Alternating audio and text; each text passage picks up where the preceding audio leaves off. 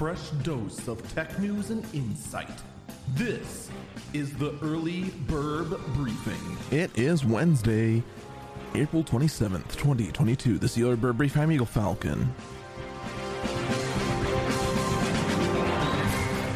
I don't know what it is about the tech media nowadays, but they are just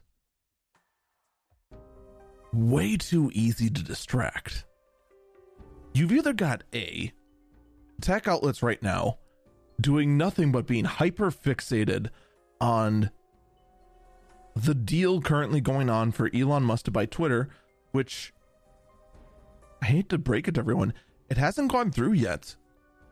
It still needs to be approved both by the shareholders and by other regulatory bodies. As a whole, we know this, and everyone's acting like, oh, what sort of crazy change they're going to go on? All the employees are revolting and all this.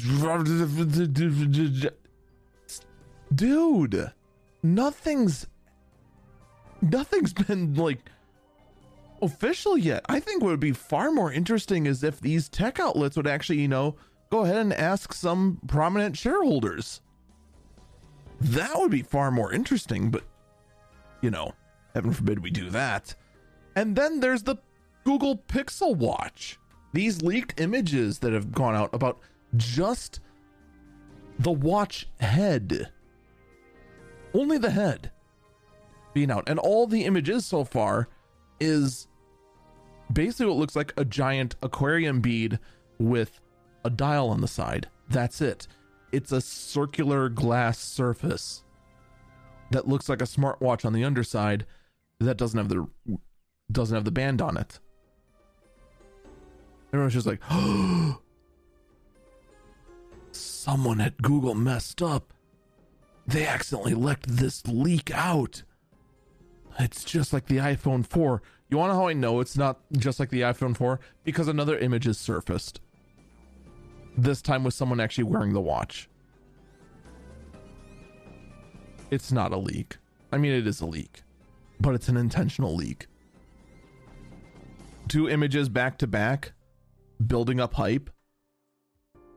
It is absolutely 100% intentional to build up hype for the Pixel Watch. I'm right too. We both know it. This is, I'm telling you, 1,000% intentional. But you know what? I mean, if you're the tech outlets, you can just go ahead and just pretend, ooh, this is so shiny, this is so interesting, it's so unique and amazing. When deep down inside,